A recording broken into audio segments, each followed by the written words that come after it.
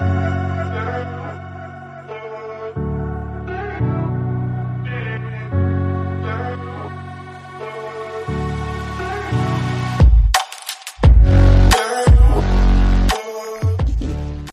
and welcome to This Week Explained, the ultimate independent geopolitical podcast that takes a deep dive into the world's current issues. I'm Tiana, and as always, I'm here with my fantastic co-host, Kervin. First off, we wanted to apologize for the slight delay in this week's episode. It's been a whirlwind of a week, and we didn't want to rush out any information without thoroughly verifying it. And Kervin has also been out of communication. It's not our role. That's just not how we roll. We don't push things out there whenever it's kind of halfway done. But fear not, because we have been hard at work compiling all the research, and we're super excited to get into what's on the agenda this week. So I'm going to let Kervin get right on to it. We've got some juicy stuff lined up. So let's buckle up and dive right in. What's on your agenda? Yeah, lots to get into. So we'll talk Russia, Ukraine, and then we'll get into a lot of BRICS talk this week. More BRICS. Yes, more BRICS. We've got the BRICS summit coming up, we don't. I'm not going to be there. But lots of talk about the BRICS summit. So Russia's governor of the central bank actually pushed against the BRICS currency. What? Yeah, interesting talk there. Algeria applied for BRICS membership.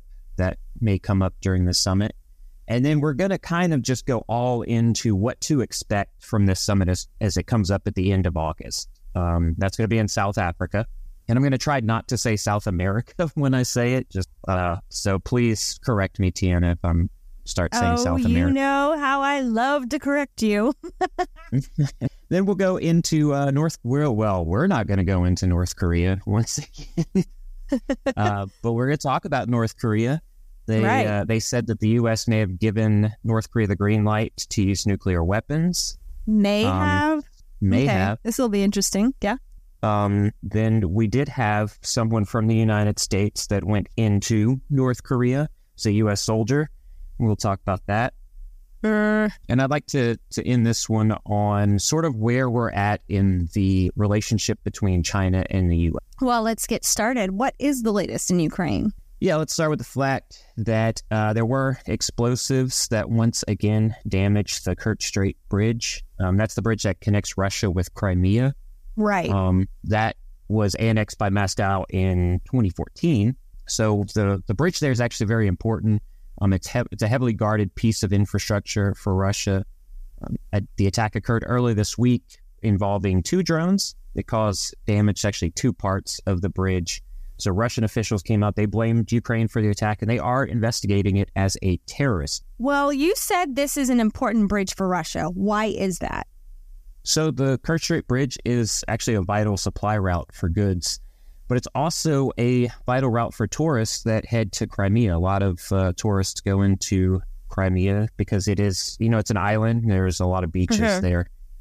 Also, apart from all of that, it's a military supply line for Russian forces. So it is able to resupply Russian forces in the region. It holds significant symbolic importance for Russia. It's that connection between Crimea and Russia. Now, the last time the bridge was attacked, that was quite a few months ago. Russia did carry out an aerial campaign which targeted Ukraine's energy supplies at that time. Do you predict that will happen again? Some would say that it already happened. Russia already targeted Ukrainian and global supplies. And that's when the Russian government announced its withdrawal from a deal facilitating the export of millions of tons of grain from Ukrainian ports. Right. So that grain deal was in place since July of 2022, and it allowed safe passage of cargo ships from Ukrainian ports to the Bosphorus Strait. So the withdrawal of Russia from the deal has now led to fluctuations in grain prices globally. I can say that the situation has worsened as also Moscow launched several missiles against the Ukrainian port city of Odessa. It's a key grain export point. Is there anything else going on in Ukraine? Like they definitely. have, that wasn't a whole lot, and we need more. Like what else? Right. Are these people going through? Yeah. What are these people going through? We did see the first use of cluster munitions that were given to Ukraine by the U.S. So this was in social media posts, allegedly showing Ukrainian forces targeting a group of Russian soldiers in eastern Ukraine with cluster bombs. Critics are concerned about the potential dangers to civilians, understandably so, as unexploded rounds could pose risks for decades. Is Ukraine making an effort to mitigate these fears? Yeah, Ukraine's reportedly said that they're committed to using the weapons responsibly. They say that they will be recording their usage, and that's for future demining efforts. Oh, that's cool. I like that. Okay. Yeah. If that is actually happening, that is really good, and that will mitigate the effects to the That way they can remember exactly where, they can pinpoint exactly where they place these bombs. Definitely, yes. Right. Now, the U.S. has also acknowledged that Ukraine is, in fact, currently using these cluster munitions against Russian forces, so it's not just social media posts. And they have said that they are impacting Russia's defensive formation. Well, let's get into another Russia-centric event this week with the governor of the Central Bank of Russia pouring some ice-cold water on the BRICS currency conversation. What is the latest there? And this came out of left field. Definitely, I'm sure Putin's super pumped that his governor of the central bank is going against what he wants. But all right, yeah, if we know Putin, we know he's happy about it. Yeah, he's super pumped. I mean, he's already got the Wagner guy like going against him, and now this too, and an election in January. So. But yeah, so in August, the BRICS alliance is planning to discuss that formation of the new currency. We've touted previously that the intent of this currency is to reduce the global dominance of the U.S. dollar. It's intended to be acceptable for cross-border transactions among all the BRICS member countries, which is looking to grow as well. Right. But Russia's central bank governor has given a bit of a reality check on this. She stated that creating the BRICS currency will be challenging and requires the consent of many stakeholders, not just the BRICS community. She also emphasized that it's not a simple project, that there's a necessity for payment infrastructure to support these global transactions, and that is yet to be established. Right. So something we're going to watch closely. I could see Putin seeing fit to remove the current central bank governor so that he can replace her with someone who's more willing to accept the currency. So she wasn't flat out denying that this could be a possibility. She was just saying it's going to take a lot more time than what Putin wants. Yeah. Okay. Well, I'm sure we'll talk about this for a while as the BRICS meeting is set for August. And we don't even know if Putin will attend in person and run the risk of being arrested. I highly doubt it, but Right. Let's talk about new members into BRICS. Algeria has thrown its hat into the ring. Can you give an explanation on how that affects the alliance and what they could bring to the table? Yes, as you said, Algeria did indeed apply to join the BRICS group. They also submitted a request to become a shareholder member of the BRICS Bank, which they would contribute $1.5 billion. Now, the Algerian president stated that joining BRICS would provide new economic opportunities for its country. Algeria is actually rich in oil and gas resources. Their aim is to diversify its economy, and they want to strengthen partnerships with countries like Russia and China. So what are the geopolitical implications of this? Well, Algeria's interest in BRICS may influence regional dynamics in both North Africa and the Middle East. It could potentially impact relationships with neighboring countries, but also create new regional alignment. And that's particularly considering the involvement of other BRICS member states in these regions. We're seeing countries in Africa and the Middle East move away from alliance with Western nations to become more friendly with China, Russia, Brazil, South Africa. So we're definitely going to keep an eye on this. We're going to watch this event and then analyze the reaction. I think it's going to be important to analyze the reaction and responses from countries outside of the BRICS alliance. Okay, since we're going all in on BRICS talk, let's discuss the August meeting. Do you know what the discussions will center around, and will there be any big changes for the alliance that will come out of this meeting? Sure, yeah. During the summit, leaders are likely to discuss topics like economic growth and development, trade and investment facilitation. They're going to talk about infrastructure projects and then sustainable development. They're also going to focus on ways to strengthen the new development bank, which will probably be part of the BRICS currency. And then the BRICS Business Council is going to get together to promote economic integration and support development. There's also going to be discussions on rebranding BRICS as BRICS Plus, which demonstrates the group's interest in expanding cooperation beyond its current member states. So if Algeria gets approved into BRICS, it would then become BRICS Plus instead of just continuing to add letters. Letters, like other things. Right. I do want to touch on the 5 themes to the summit. I went on the website and sort of gave a look at that. So I'm going to do a brief rundown of that, just so we can give everybody a baseline for what BRICS is attempting to accomplish. So first, the summit plans to explore opportunities to manage climate risks while improving the livelihood of workers in targeted industries. All of this is from the website, so this is not my analysis of what they're going to be talking about. Okay. The summit also plans to focus on strengthening existing educational cooperation and initiatives to unlock what they say is global opportunities for students in the future. As well, the summit plans to emphasize the potential of the African Continental Free Trade Area, which would create a predictable trade and investment environment in Africa. It's also going to focus on implementing economic plans and strategies to place BRICS economies at the center of sustainable global economic growth. And this would be in a post-COVID environment. So lastly, the summit plans to address the marginalization of women in peace processes. What? Yeah. Like on the surface, the summit's priorities appear very admirable. Yeah. I will say it's going to be very interesting to read the actual transcripts at the conclusion when that happens at the end of August. I'm going to do that, and we're going to provide it right here for you guys. Well, there doesn't seem to be any discussion of the actual BRICS currency. Is that embedded into one of the 5 themes of the summit, or will there be no substantial conversation on that topic?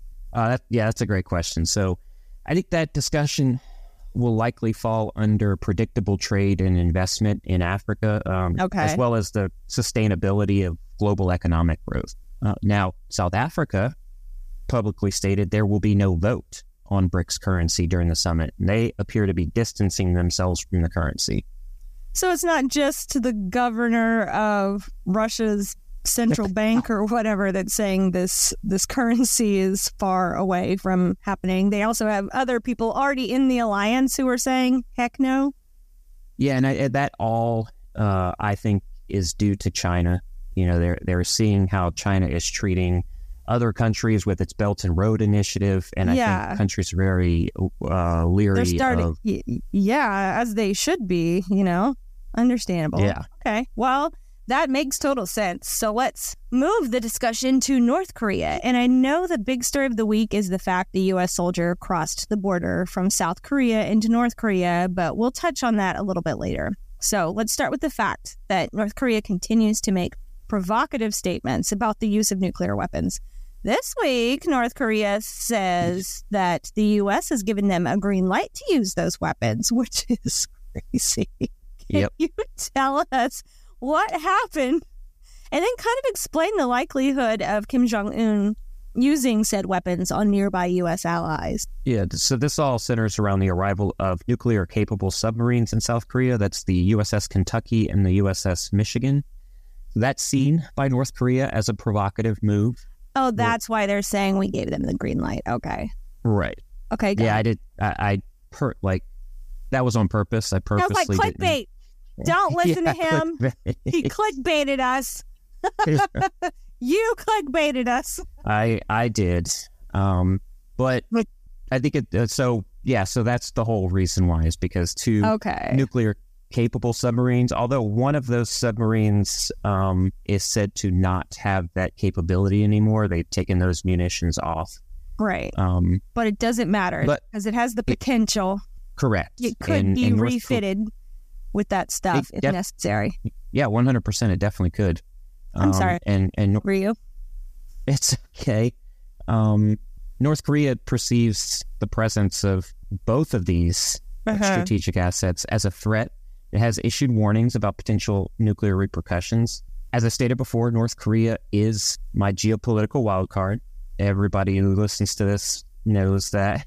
I don't really have an answer as to whether or not Kim Jong-un or his sister will authorize nuclear weapons use.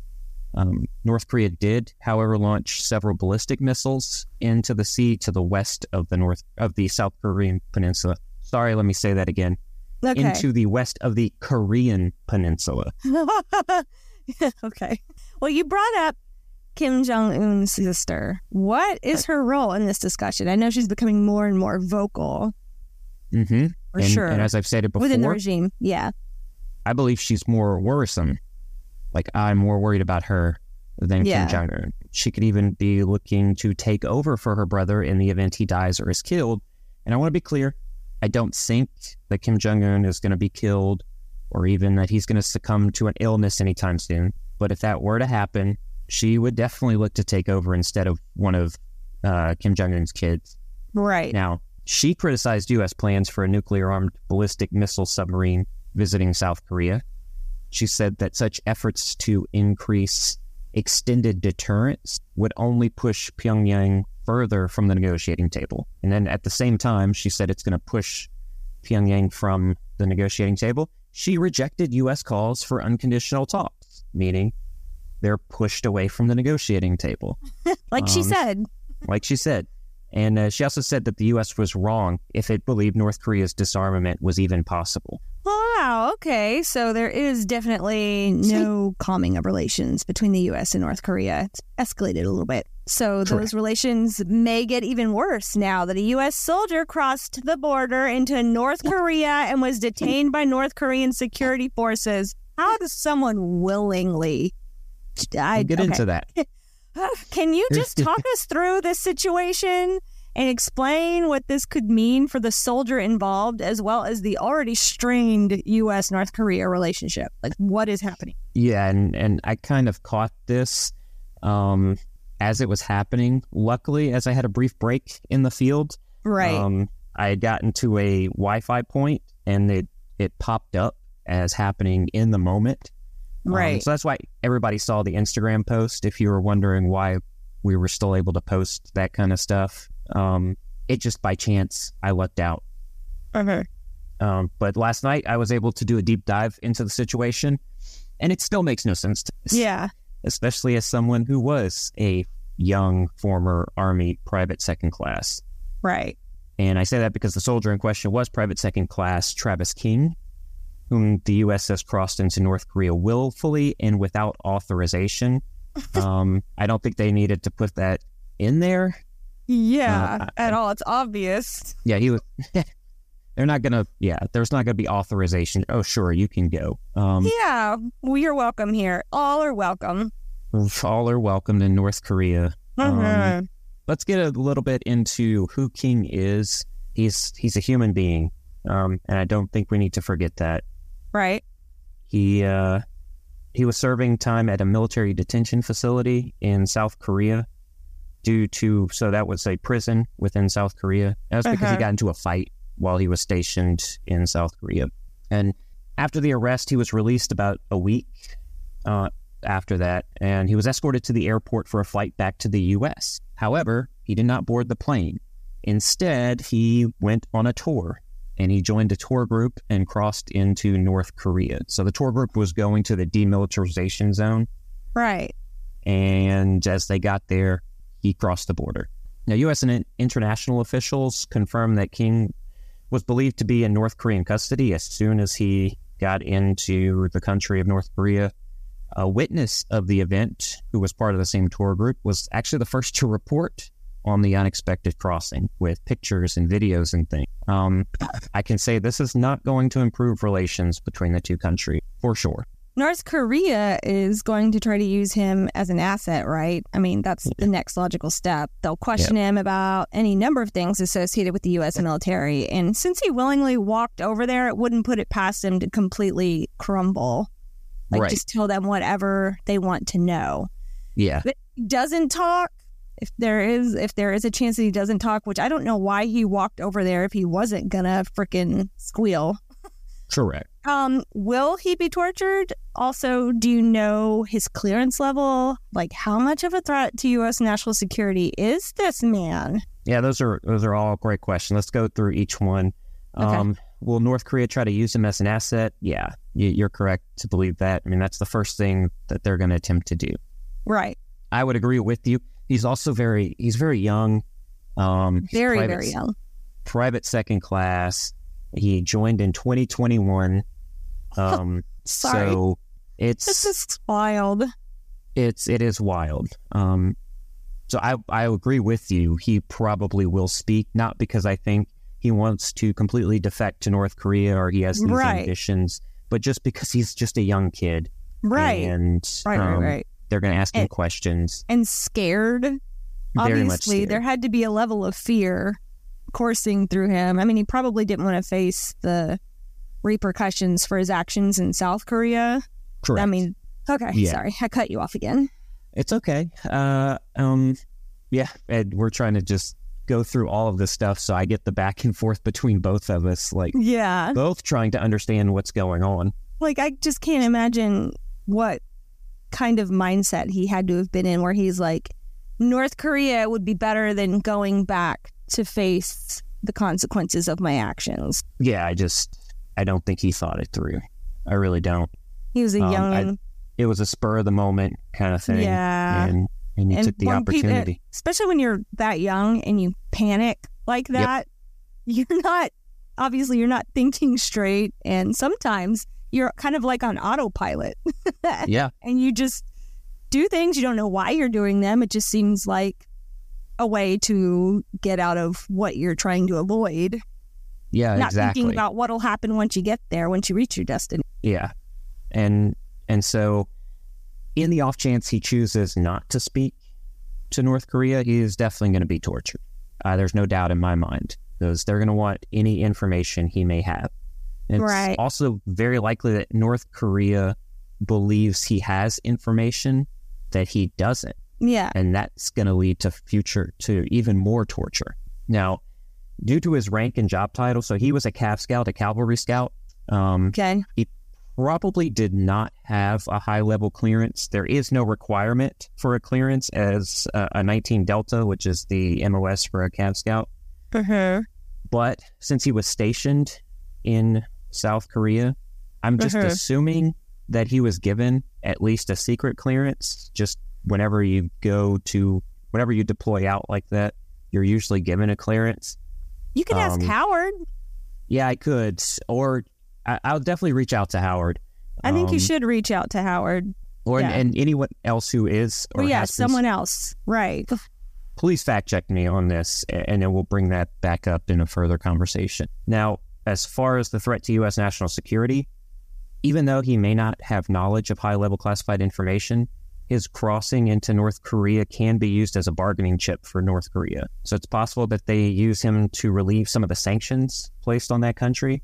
And also, it's a possibility that the U.S. could be asked to remove those nuclear-capable submarines from South Korea. They're not going to do that. But North Korea will ask for it. That is definitely going to happen. Yeah. Like I said, in my opinion, this was a dumb move. I'm not saying anyone is dumb.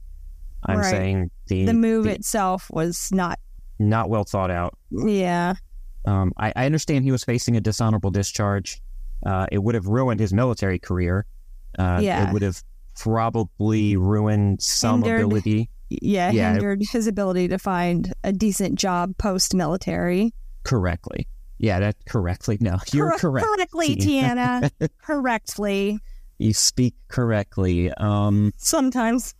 I just think it pales in comparison to what he is now facing. For sure. That is within North Korea, but even if he's released in the next few days from North Korea, there is way more repercussions. Yeah, he's going to be in so much trouble. I really do. I really feel for him. I'm not here to attack him. Right. And I feel for his family as somebody who has kids. We can both kind of look at that and know that we'd be very scared. Our nephew was in... Is he still in the Army? He is. Our nephew's in the Army. He's deployed out. Somewhere. I'd be very very upset. nervous if he decided to make a decision like this. Yeah. Yeah, if he felt cornered enough to make a decision like this, that's the thing. Right. Like when you feel cornered enough, you'll wild out like this. Yeah. Definitely. He's just a young guy. He got scared.